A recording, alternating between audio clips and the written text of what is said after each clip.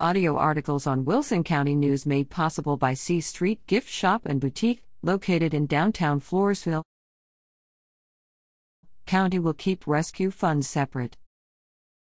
Wilson County Commissioners have approved opening a bank account for funds allotted the county through the American Rescue Plan.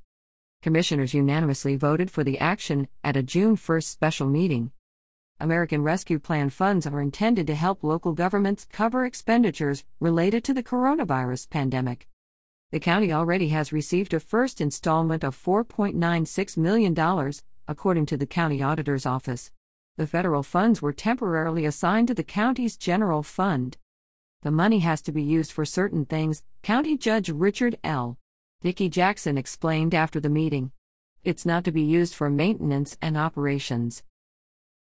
Keeping the funds in a bank account apart from other county funds will help ensure expenditures from the new account meet American Rescue Act requirements. They definitely need to be kept separate, Jackson said. The commissioners' meeting may be viewed at 3 SIFT. Grips at WCNonline.com.